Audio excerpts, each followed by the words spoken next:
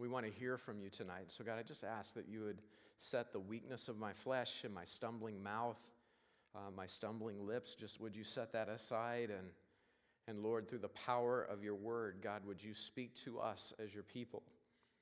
Help us to see the work of the Spirit. Help us to see what a treasure it is that we have in the person of the Holy Spirit. What a friend, what a teacher, what a helper. And so, God, I ask all of this in Jesus' name. Lord, that you'd take this week and that it would all serve, that it would all fall out to your glory, because we grew in your word. Our faith grew. We grew in our capacity as believers to give you the honor and the worship, the glory and the praise. And so, God, we're asking that you would take this time and you would use it for your own glory, that you might receive all the praise in Jesus' name. Amen. Okay, grab your Bibles, turn to Genesis chapter 1. We'll be in Genesis chapter 1. We'll be all over, so thank God for the PowerPoint. But we'll be in Genesis chapter 1 because tonight we need to see the pattern. If we're going to study the ministry of the Holy Spirit, we need to understand the pattern in terms of how the Holy Spirit moves, how he works, what he does. And so we'll be introduced to that in Genesis chapter 1. If I could give you a key word to keep in the back of your mind tonight, as we think about everything that we see from God's word, I just ask that you'd be thinking about the word salvation. Salvation, because that's the first of many great things that God does in the life of the believer. When God does a work of restoration, what's he doing? He is restoring, he is saving something that before was lost, it was bankrupt, but now it's been found and now it has a place. And so if you could just keep that word of restoration, salvation, in the back of your mind. Genesis chapter 1 verse 1 says, "In the beginning God created the heaven and the earth was without form and void, and darkness was upon the face of the deep. And the Spirit of God moved upon the face of the waters, and God said, 'Let there be light,' and there was light. And God saw the light, that it was good, and God divided the light from the darkness." Okay, so just by way of introduction on this passage, let me put you in remembrance of some things that I'm sure that most of the people in this room already know, but since we're here, let's be put in remembrance of these things. You know how God made everything in the beginning. Genesis 1:1. In the beginning, God created the heaven and the earth. So this is a full creation. It is complete. It is good. Everything about it is exactly what God designed it to be. And you know from Isaiah 45 verse 18 that God said he did not make the earth the way we find it in Genesis chapter 1 and verse 2. He explicitly tells you in Isaiah 45:18 that he didn't make it formless and void. And so we know that chronologically we have to put Lucifer's fall somewhere before Genesis chapter 3, right? That's just simple deduction. We know that before he's revealed as the serpent in the garden, somewhere Lucifer became Satan. And in Isaiah chapter 14, he birthed this attitude, this spirit of Antichrist, where he decided he's going to stand in the place of God as God, showing himself that he is God. And he's going to get all of that, thank you very much, without any permission from God himself. Okay, so here he is. He's Isaiah 14, these 5 I wills. I ought to have a throne like God's. Here he is, the anointed cherub that covers the throne and the glory of God. Ezekiel 28 describes him in a way that kind of helps you to see that he's responsible for directing the worship of creation. He's made a musical instrument. He's made every precious stone is his covering. He is made to reflect and refract the light of God himself. And you pray for your worship leaders because they're leading worship and everybody's worshiping God, but they're looking at the worship leader, and every once in a while a worship leader gets confused, don't they? And they think that all the worship, the honor, and the glory, and the praise somehow is being directed to them. Again, you're blessed. You've got a humble man of God leading worship. But you ought to be praying for your worship leaders because here we are giving glory to God, but we're looking at the dude strumming the guitar. Satan got confused. He thought his little guitar made him something, And then the next thing you know, he's saying, I will be like, through pride, his heart is lifted up against God. So chronologically, where are you going to put Lucifer's fall? Well, we know it has to be before Genesis chapter 3, and if you're paying attention, you know it's actually before Genesis chapter 2, verse 15, don't you? Because when God puts Adam into the Garden of Eden, what does he tell him? Bro, son, you have a job. This garden is yours to dress, right? You are to dress it, but you're also to keep it. That word keep means to guard. You have to guard. Why? Because there's a snake in this garden. You have to keep it. You have to be on guard. You have to be alert. So we know it was before day 6. We know that Satan fell. Okay, so chronologically, where do you put it? Well, Isaiah 45:18 says, I didn't create it the way you find it in verse 2. And so this is why in our churches like ours, we will teach that Satan's fall would show up between Genesis 1 verse 1 and Genesis 1 verse 2. We have a whole creation, everything functioning the way that it's supposed to, but then you have Satan in his pride being lifted up. His heart is lifted up against God, and that's where all hell breaks loose in heaven, you know.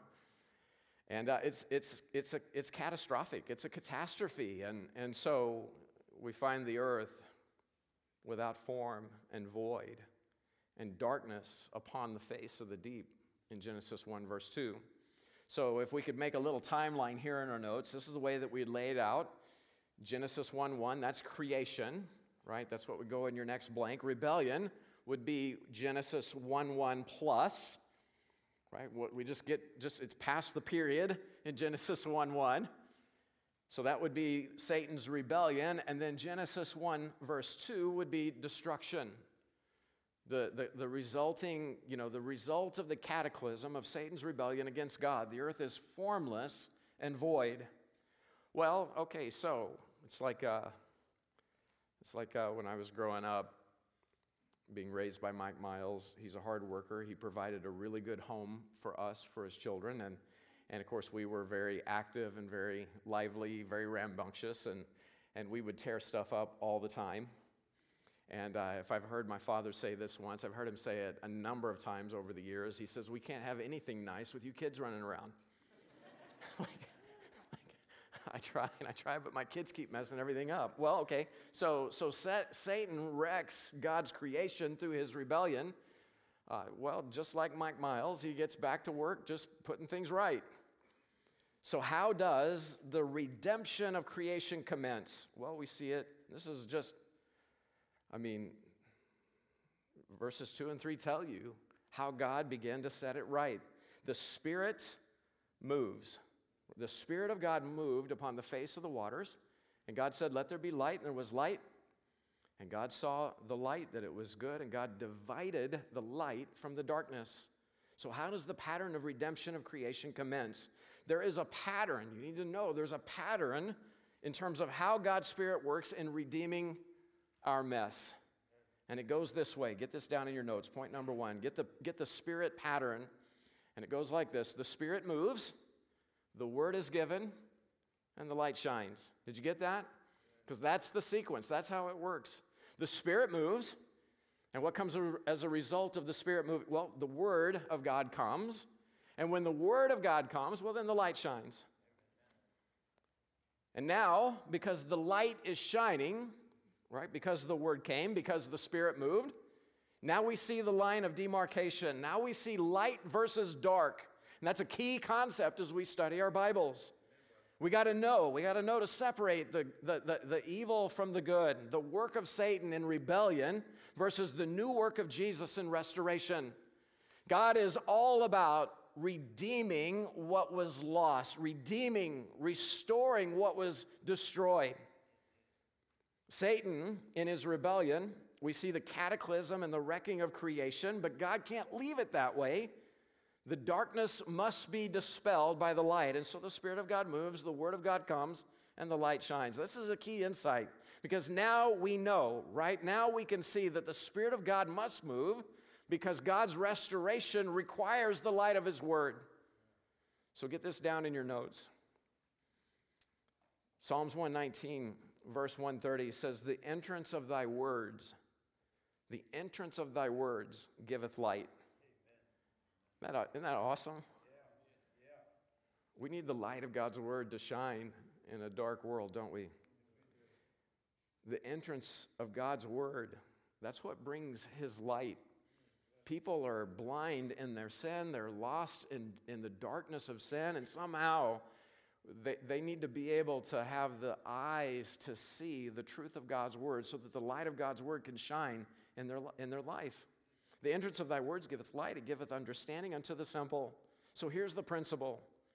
It is the Spirit of God that enables the Word of God to come, so the light of God's truth, which is so desperately needed, shines. Why? Well, this is key for us because all the people outside of Christ that we run into, they're lost in sin. All in sin are lost in the darkness of sin. They cannot see the light of God's truth. 2 Corinthians chapter 4 and verse 3 says, if our gospel be hid, it is hid to them that are lost, in whom the God of this world hath blinded the minds of them which believe not, lest the light of the glorious gospel of Christ, who is the image of God, should shine unto them. So all are lost in the dark wickedness of sin, and God's not willing to leave leave any in the formless void of sin to perish. And so this is why we're instructed in Scripture in 1 Timothy chapter 2 to make all kinds of prayers for all kinds of men. Why? Because God wants all of them to be saved. This is why you'll hear people make comments like, nobody gets saved but what somebody prays. So what are we praying? How are we praying? What are we praying when we see, you've met lost people that they can't see the truth of God's word. I mean, what makes perfect sense to you and I, right over their head, they can't understand it. There's no hope, there's no help, there's no way. Well, they're blind. They can't see it. They can't understand it. So what do? We pray. The God of this world has them in blindness. So they can't. Okay, so we need to see the enemy bound from the life of the unbeliever. We need to see the Spirit moving on their life so that they can see, they can have insight into the light of the gospel. We want the Spirit poured on them in conviction. In other words, we're praying for God to deliver them out of darkness and into the kingdom of light. So how does one come out of the dark into light? How does that process actually happen? How do we get saved? The Holy Spirit has to open our hearts and our minds to understand, to see, and to receive the light of God's word.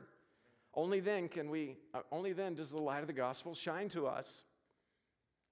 So the key word for tonight's message, key insight into how the Holy Spirit conducts the work of restoration, it's salvation.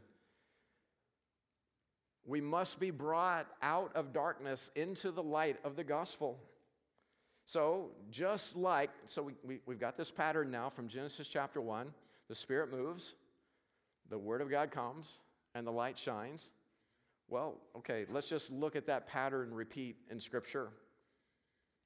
How does it work in terms of salvation? Well, first, how did it work in terms of us getting the Word of God in the first place? Look at 2 Peter chapter 1, verse 19. The Bible says, we have also a more sure word of prophecy, whereunto ye do well that ye take heed, as unto a light that shineth in a dark place, until the day dawn and the day star arise in your hearts, knowing this first, that no prophecy of the Scripture is of any private interpretation. So how did the light of God's word come to us? Verse 21, for the prophecy came not in old time by the will of man, but holy men of God spake as they were moved. How? By the Holy Ghost. Okay, so we have that order given to us in reverse here, don't we? But don't miss, it's the exact same chronology. We can just work our way back up through these three verses and see the same pattern. I mean, we've got a light shining in verse 19. Well, how did we get that light? Well, the word had to come. Well, how did the word come? Well, holy men of old spake as they were moved by the Holy Ghost. So the Spirit of God moved. Then holy men of old spake what they were supposed to speak. Now we have the word of God. So now we can take heed to the light of God's word. The Spirit moved, the word came, and the light began to shine. Okay, so that's how we got the written Word of God. Well, that's how we get the incarnate Word of God. So let's get a hold of this truth in the incarnation of Christ. How was the Word made flesh so that we might behold Him, so that we might see Him as light? For John chapter 1, verse 14 says, the Word was made flesh and dwelt among us, and we beheld His glory, the glory as of the only begotten of the Father, full of grace and truth. Well, how did that happen? How did the Word become flesh? How did the mystery of godliness produce God in the flesh? Well, okay, let's see. What would have to happen first? What would have to happen first? Spirit's got to move, right? I mean, if that's the pattern. Okay, well, check out Luke chapter 1, verse 35. Is that on our PowerPoint? And the angel answered and said unto her, the Holy Ghost shall come upon thee, and the power of the highest shall overshadow thee. Therefore also that holy thing which shall be born of thee shall be called the Son of God. So first the Spirit had to move. So it's a virgin birth. God is planted in that womb. What comes next? Well, the Spirit moved. So now the birth, the Word of God has to come. So jump up to John chapter 1, verse 1. And notice the parallel here with Genesis chapter 1, verses 1 through 3. John chapter 1, verse 1. In the beginning was the Word, and the Word was with God, and the Word was God. The same was in the beginning with God. All things were made by Him, and without Him was not anything made that was made. So Jesus, we know from if you just jump down to verse 14 in John chapter 1, Jesus, born of a virgin, right? The Word was made flesh. The mystery of godliness is realized in humanity. The Word's made flesh and dwelt among us. And what? Well, we beheld His glory, the Bible says, as of the only begotten of the Father, full of grace and truth. So now we can see the Word made flesh. So what comes next? Verse 4. John chapter 1, verse 4. In Him was life, and the life was surprise, surprise. There it is again, the light of men. And the light shineth in the darkness, and here it is again. What's happening? Darkness is upon the face of the deep of humanity, okay? And we can't see right, we can't know right. So the light shineth in the darkness, and the darkness comprehended it not. What do you have? Man, you've got a satanic kingdom versus God's kingdom in play. Light versus dark. Verse 9 says, that was the true light, which lighteth every man that cometh into the world. He was in the world, and the world was made by Him, and the world knew Him not. That's like the biggest insult that creation could ever give the Creator. We only exist because you did it all, but talk to the hand. I mean, it's just terrible. And the world knew Him not. He came unto His own. People who have been praying for the Messiah for centuries, praying for the Messiah, and His own received Him not. Talk to the hand. But as many as received Him, to them gave He the power to become the sons of God, even to them that believe on His name, which were born not of blood, nor of the will of the flesh, nor of the will of man, but of God. So the Spirit moved, a virgin conceived, the Word becomes flesh. We handle the only begotten of God, full of grace and truth, and then the light shines in a dark world.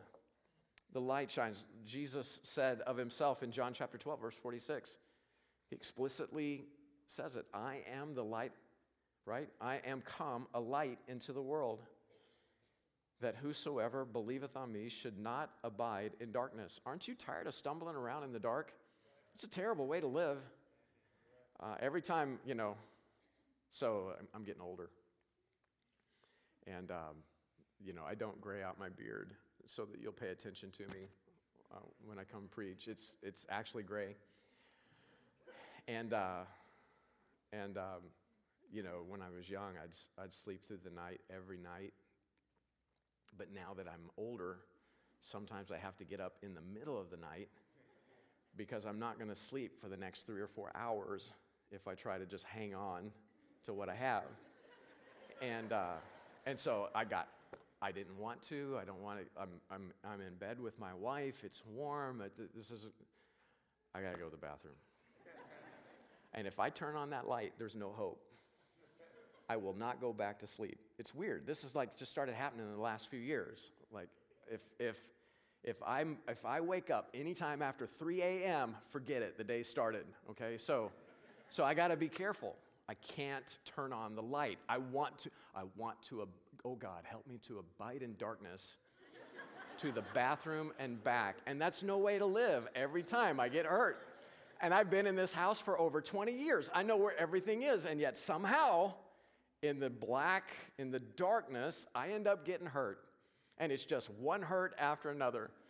I mean, one of these days, I'm going to fall down and mess myself on the way to the bathroom. I mean, living in the dark, it's no way to live, is it? All you're ever going to do is get hurt. All there's ever going to be is damage. We just need to see what's right. We need to see what's true. You ever notice that the world is losing its ability to think and even process properly? They don't even, like the lost world doesn't even know how to think anymore. And it's like some of the things you're like, the things that are as plain as the nose on my face, they don't even understand. And why is that? And brothers and sisters, we got to be careful. There are a lot of people that they don't know how to think, and they say crazy stuff, and they pursue crazy agendas, and you're going to be tempted to think that we wrestle against flesh and blood. And what you ought to have is compassion and pity on blind people that don't know how to think biblically. They've never seen the light. They don't know what it means to walk in the day, in the light of Christ's kingdom.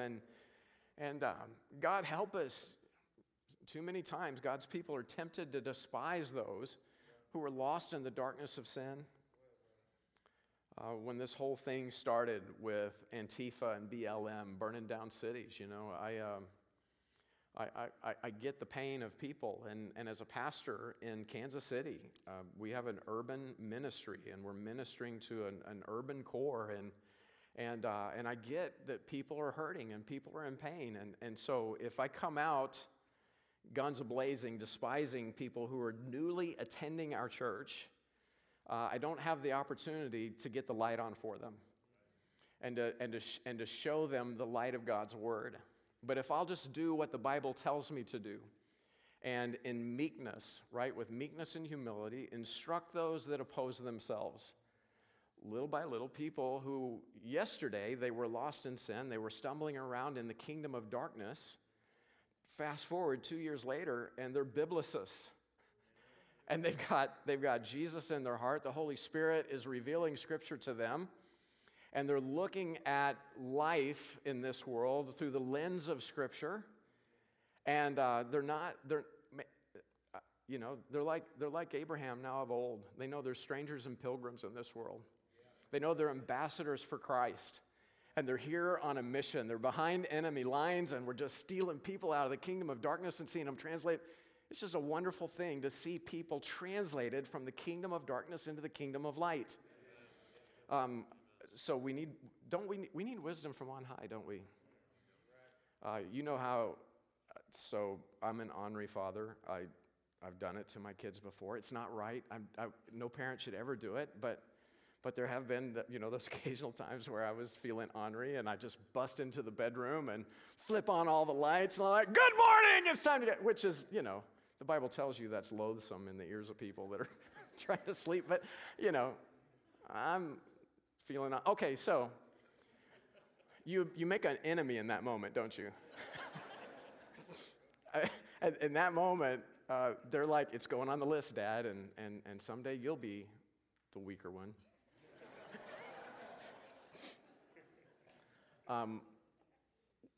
We have to meet people where they're at. People are opposing themselves. They're in darkness. And so if we try to go full bore with all the light that we have and we try to cram it down people's throats, you can't, we're fishers of men, aren't we? You can't just like jump in the lake, grab a fish, and jam the hook down there. That's not how fishing works, We have to bring people along. And so as long as they'll show up to the Bible study, as long as they'll show up, we'll just, from Genesis to Jesus, we'll just here a little, there a little. We're going to, in meekness, instruct those that oppose themselves, and the whole goal is, peradventure, to bring them to the acknowledging of the truth, isn't it? And so that they can, God will, this is a work of the Holy Spirit, right? The Spirit moves, the Word comes, and the light shines, and then, man, they see the light and everything changes. This is what we desperately need. Because just as Satan's rebellion plunged the whole creation into darkness, right? Again, we're placing that in just right after the period in Genesis 1, verse 1. It's also plunged his spiritual offspring into darkness. Jesus said in John chapter 8 and verse 44, "Ye are of your father the devil, so you roll like him." You have his lust, you have his mindset, you want to murder. In Ephesians 2, verses 2 and 3, we were all in this camp, wherein in time past you walked according to the course of this world. How did we walk? Like having to get up in the dark to find your way. It's the blind leading the blind in darkness. Of course, all we're doing is stumbling and falling and getting hurt. It's all according to the prince of the power of the air, the spirit that now worketh in the children of disobedience, among whom also we all had our conversation. This is how we lived our lives in times past, in the lust of our flesh, fulfilling the desires of the flesh and of the mind, and were by nature the children of wrath, even as others. That was me. You know, I got saved when I was 12. Well, how bad could you get by 12? Man, the seeds for total destruction were in me. I remember as a young child, my sister and I, we were 11 months apart. Mom and Dad weren't messing around. So we're real close to each other, and so we were very competitive.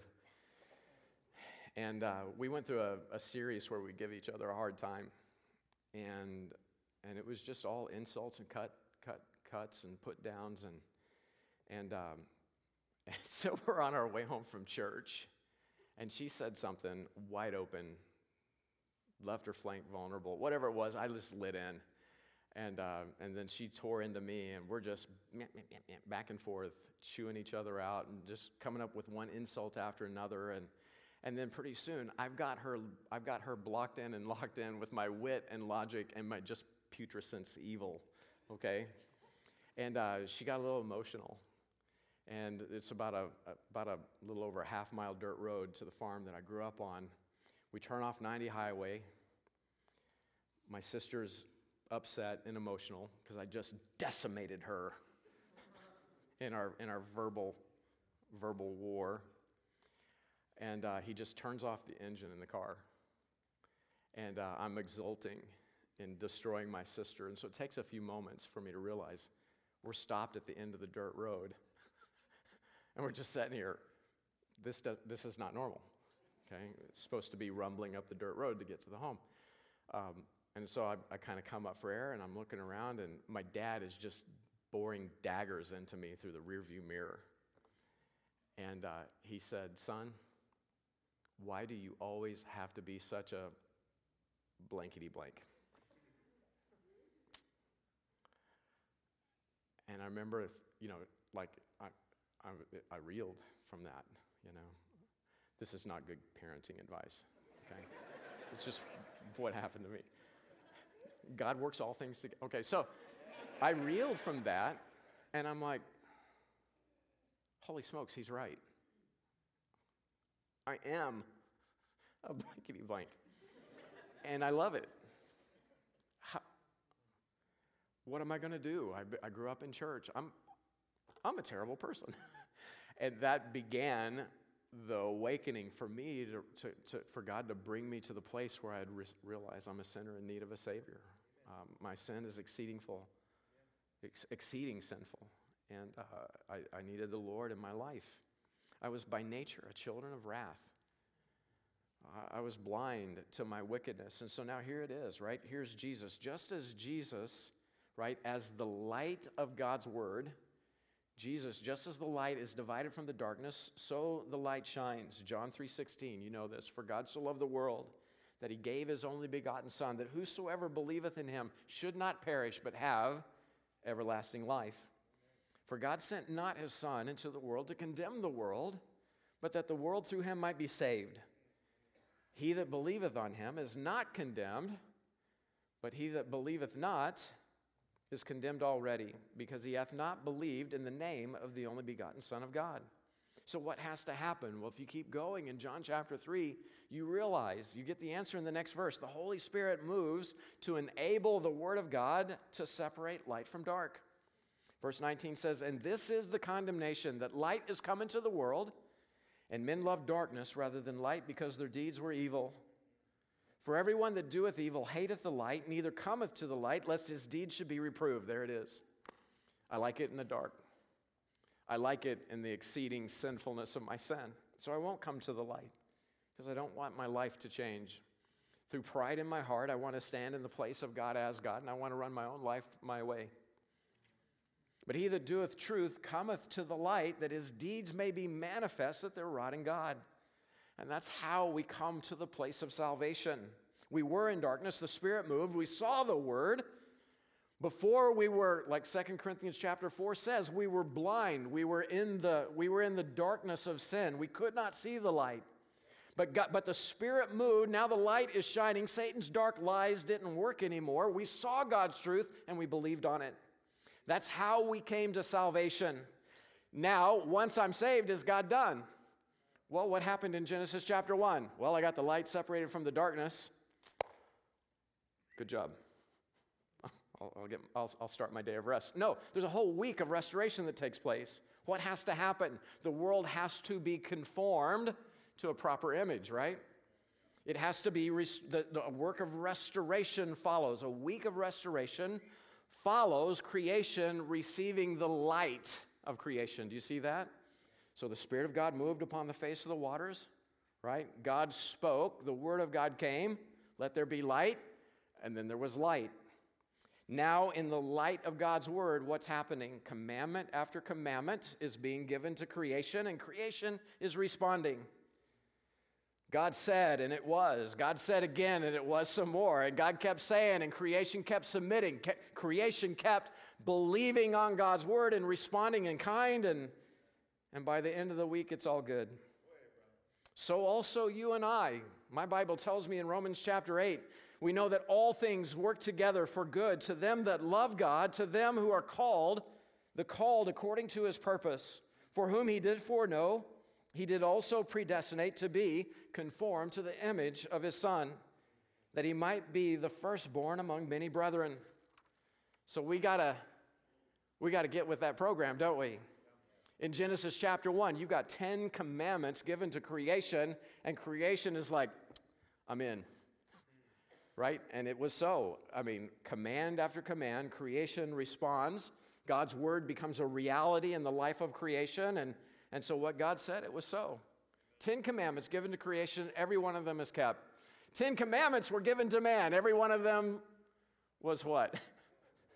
Broken, rebelled against, because we need the light of God's Word. So, this is so critical. Point number 3, we got to get in the same practice, don't we? We got to get in the same practice. This is the same pattern. This same pattern is how we grow as believers in Christ. You remember the work in Genesis 1? It's a work of restoration. So how does the believer in Jesus Christ cooperate with the Spirit in the process of our restoration to the image of Christ? Every day of my life is an opportunity for me to grow in the Word of God, grow in my relationship with God, for me to be able to just that much more be conformed back to the image of the Lord Jesus Christ. So how do I cooperate with that process? Well, I need the Spirit, don't I? I need the Spirit to open my eyes. I need help to see the light. So my Bible tells me in 1 Corinthians chapter 2, and we'll look at this passage will probably come up several times this week. But in 1 Corinthians chapter 2, you find out that the Word of God it's a spiritual book written to a spiritual man, and only the Spirit of God can unlock its contents and apply them to our hearts and our minds and our lives. We need the Spirit of God to show us the deep things of God. Without it, It's just an intellectual exercise in futility. I need the Spirit to take the Spirit of God, to take the Word of God, and I need Him to enlighten my eyes. See, some people can't see the light of God's truth. They'll see facts about the Bible, but they don't really know God. They'll know a lot about the Bible. They'll know a lot about what God's Word says, but they don't actually have a growing relationship with the person of God Himself through His Word. They don't really know God. That's everything, isn't it? Knowing Him. So they don't know how to hear His voice. They won't come to the light. We just saw from John chapter 3, it's because I don't want to be reproved. I like how my life is being lived, and I don't want it to change. So they don't come to the light. We don't want that reproof. Okay, so how's the process going to work in my heart and my life? Number one, I got to just submit and come to the light of God's Word. Come is your next blank. I got to turn to the Lord, don't I? 2 Corinthians chapter 3, our model minister, the Apostle Paul, shows how he rolls in ministry. And look at what he says in verse 12. He says, we use great plainness of speech. Whenever we're dealing with people in ministry, we want to make sure people can plainly understand what the Word of God says. And his approach, we find that in 1 Corinthians chapter 2. Man, I small myself. In weakness, fear, and in much trembling, I just want to give you the goods. All right, I want to give you the goods and the power of the Holy Spirit, and I just want to do it in a straightforward and in a plain way. And then look at the example that he gives in 2 Corinthians chapter 3. We don't want to roll like Moses. How Moses, he's bringing the Word of God to God's people, but he has to cover his face. Verse 13, Israel freaked out every time they saw Moses' face. Moses has got this unique relationship with God. The Word of God, the light of God's Word, was so much a part of his life, it started coming out of his face. And his face is glowing with the light of God. And so it's freaking people out. Nobody wants to be reminded that Moses actually got an on-fire relationship with God. All I do when I look in the mirror is I see warts and pimples and, scraggly beard. Look at Moses. His face is on fire. And bag your head, bro. Put a bag on that thing. Why? Verse 14 tells you why, right? They could not look steadfastly. They could not steadfastly look to the end of that which is abolished, but their minds were blinded, for until this day remaineth the same veil, untaken away in the reading of the Old Testament, which veil is done away in Christ. The light's shining, but they can't see it. Man, if they just come to Christ, receive the Holy Spirit, that'd change everything. But unto this day, when Moses is read, the veil that covered the light of God's Word shining out of Moses' face, right? This veil's on their heart. The light's shining, but they can't see it. The veil is upon their heart. Nevertheless, when it shall turn to the Lord, right?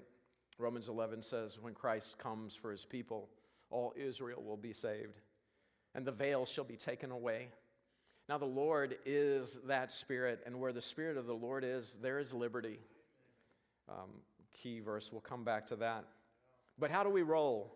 Verse 18, but we all with open face, beholding as in a glass the glory of the Lord, are changed into the same image from glory to glory, even as by the Spirit of the Lord. See, I got to cooperate with the Spirit of God in showing me the light of God's Word. I don't want to be like that person that says, talk to the hand. I don't want to know. I don't want to be accountable. I don't want the Word of God reproving my life.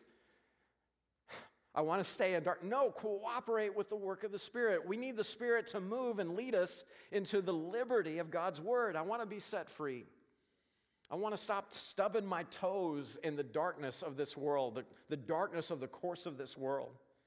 So I got to come to the light. That's the first thing. I got to submit. But then point number 2, I got to pray for the entrance of the light of God's Word.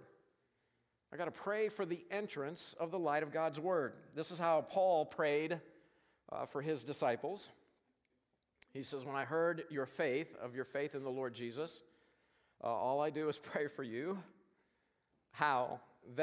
He says that the God of our Lord Jesus Christ, the Father of glory, may give unto you the spirit of wisdom and revelation in the knowledge of him. The way he said it to the church of Corinth is look, in 1 Corinthians chapter 2, the Bible is a spiritual book written to spiritual men, and the Holy Spirit has to show you the deep things of God. So you need this spirit of wisdom and revelation and the knowledge of him. Why? That the eyes of your understanding be enlightened, that you may know, right? So that you may know in verses 18 through 23, that you may know who you are and what you have in the person and the promises of Christ, if I can just sum it up that way. You need to know everything that you have in the person and the promises of Christ. That's why you need the Word of God. You need to be like creation of old, 6 days of work, God giving his word, discipling creation, 6 days, creation receiving the light of God's word, conforming it to the image of Genesis 1:1. Is everybody following with me? You get what I'm saying? Creation being restored. I need to pray for the entrance of the light of God's word in my life, because I need to see who I am and all that I have in the person and the promises of Jesus Christ. And I might see what is the exceeding greatness of his power to usward who believe. That same power that raised Christ from the dead, that put him above all power, all principality, power, might, and dominion, put all things under his feet. Man, I need to see that. So I need to come to the light. I need to pray for the entrance of that light. And then I need to be careful and beware any rejection of the light of God's word. Because if I reject the light, man, at minimum, I'm covering it. But worst case, I'm warping it. Beware any rejection of the light of God's word. I read Matthew chapter 6, and it makes me tremble just a little bit. Some people have a dark light. Satan can transform himself as an angel of light. Oh, is he an angel of light? Is he? No, he can transform himself to appear as one, but that's not what he is. He's a prince of darkness for sure, isn't he? Some people have a dark light, and Jesus says, whoa. He talks about a black light. Isn't it weird when people get into, they want to throw some kind of a coven witchcraft party, they got to get the black lights so that your teeth look funny and your t-shirt freaks everybody out, that kind of thing. I wonder what Troy's 1611 t-shirt would look like under a black light. Just probably break it. 1611, authorized version. What happened to here's Lucifer, the light bearer. He's to bear the light of God for creation, right? So how does the light bearer, how does Lucifer become Satan? Jesus gives us a clue in Matthew chapter 6, verse 21. He says, where your treasure is, there will your heart be also. But when pride demands that self is the treasure, I want to stand in the place of God as God. I want to show myself that I am God. God, you can talk to the hand. I'm gonna run my life the way I see fit. Well, watch out, because in the very next verse, Jesus says, the light of the body is the eye. If therefore thine eye be single, thy whole body shall be full of light. Man, turn your eyes on Jesus. Look full on his wonderful face. Be single in your pursuit, the pursuit of your relationship with him in his word. Thy whole body shall be full of light. But if thine eye be evil, thy whole body shall be full of darkness. If therefore the light that is in thee be darkness, how great is that darkness? How great is that darkness? For many people, they can see the light. They can describe it in its equations and its manifestations, but they never allow it to enter into their heart and life to change them. They don't come to the light for personal change. No. I don't want that. I want to be able to describe it. I want to be able to know things about it, but I don't want to come to it and let it reprove me. I don't want to change how I'm living. It's just another tool that they use for strategic manipulation. I need to know things about God so I can work people over. Maybe you're here tonight, you're struggling. And maybe you're in a camp that says, every time I turn around, man, it's like I'm stubbing my toe in the dark. I'm getting hurt. It's like I'm walking in darkness.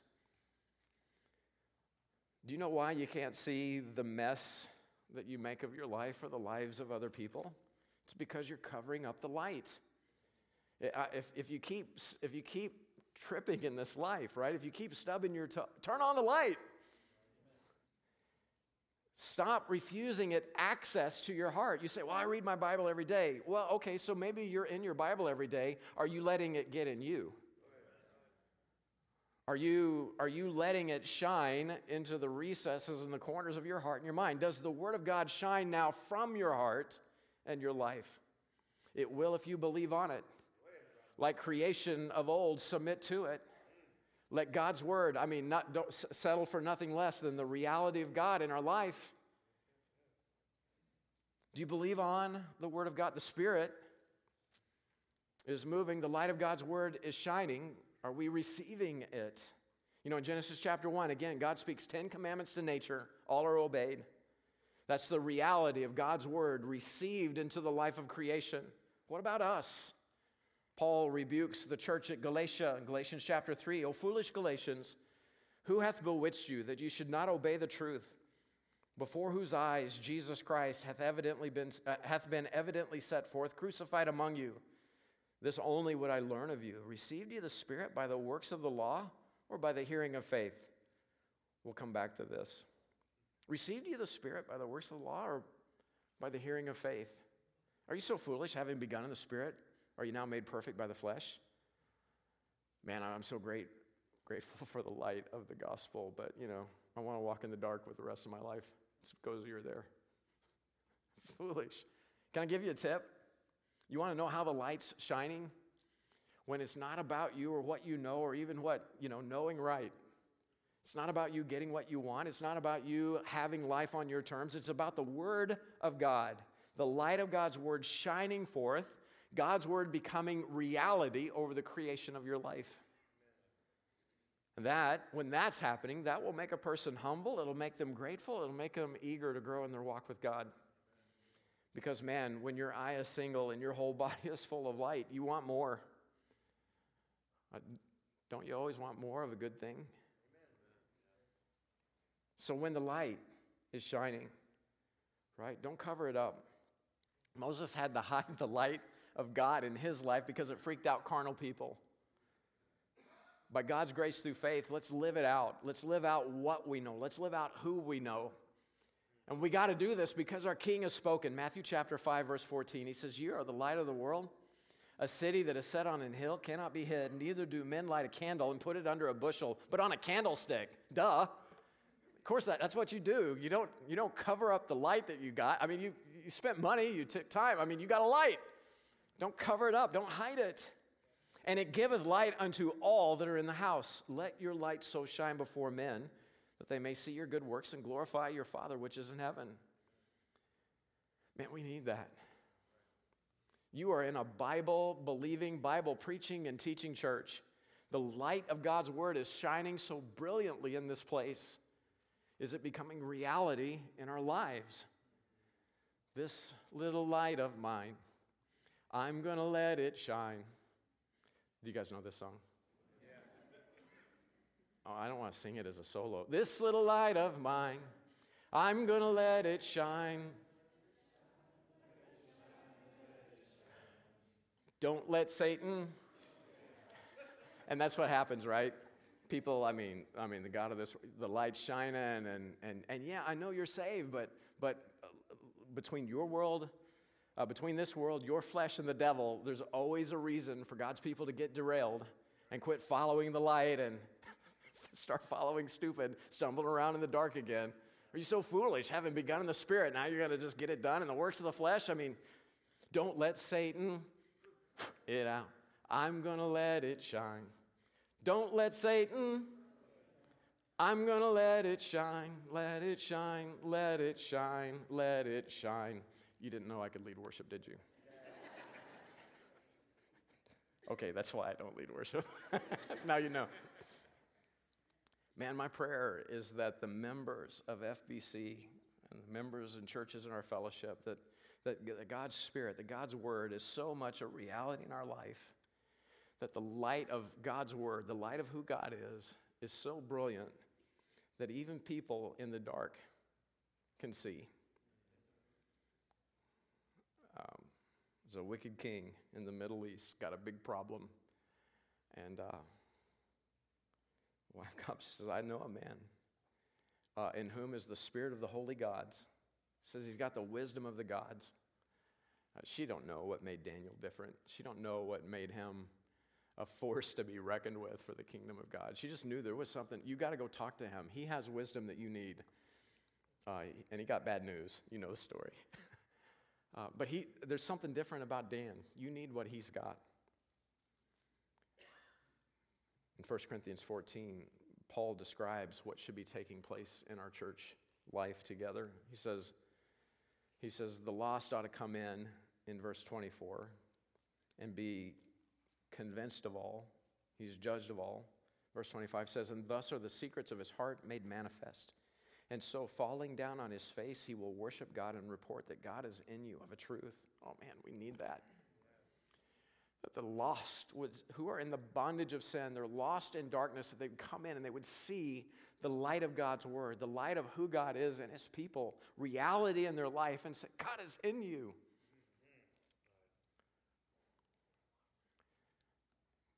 We need a move of the Spirit, don't we? We've got the Word of God. We've even got T-shirts that prove it this week. We've got the Word of God. Is the light shining? Okay, so I need the Spirit to move in my life so that God's Word will be made manifest, right? I need the reality of God's Word manifest in my life. I need the light to shine. I want to be fruitful. I want to be useful for the King. I want to be useful for his kingdom. I don't want to play at Christianity. It's like little kids play house, right? I'll be the daddy, you be the mommy, you be the police officer that's breaking up the domestic disturbance, and they're going through all of the motions, right? Playing house, but there's no reality.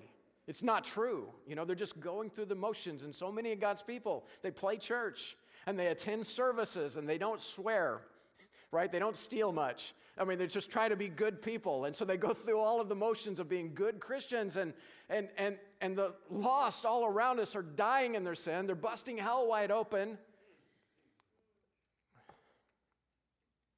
There'll never be revival. There'll never be a move of God in our communities when we love Netflix more than the Word. When we love NFL football more than we love growing and knowing in our relationship with Christ.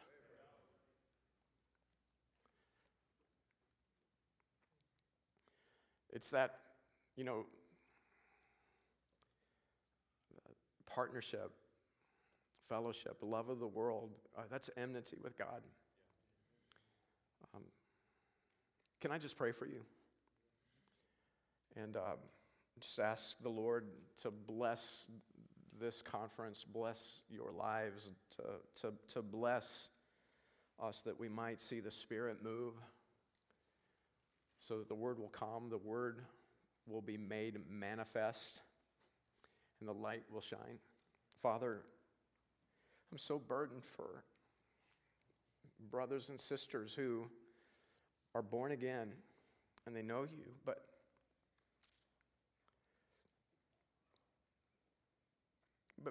in some cases, they've got people in their lives, right? In some cases, we've got people that we're the only ones that know we're born again. The light's not shining. And so, God, I pray, just in your mercy and in your compassion, that God, the Spirit would move this week. That you'd move in the lives of people.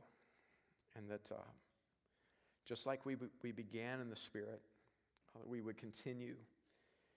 That the Spirit would be opening understanding this week. That your Holy Spirit would be revealing your truth, this Spirit of wisdom.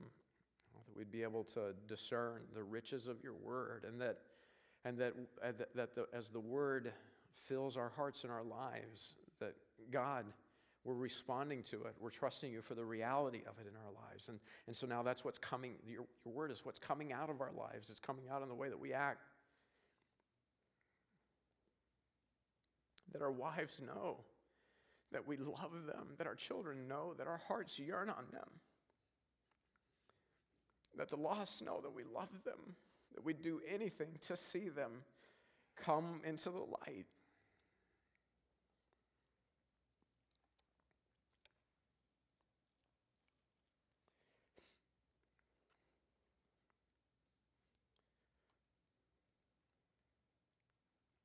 Lord, that what's in us, the light of your word, that's what will shine out of us. God, let your Spirit move. Let your word come.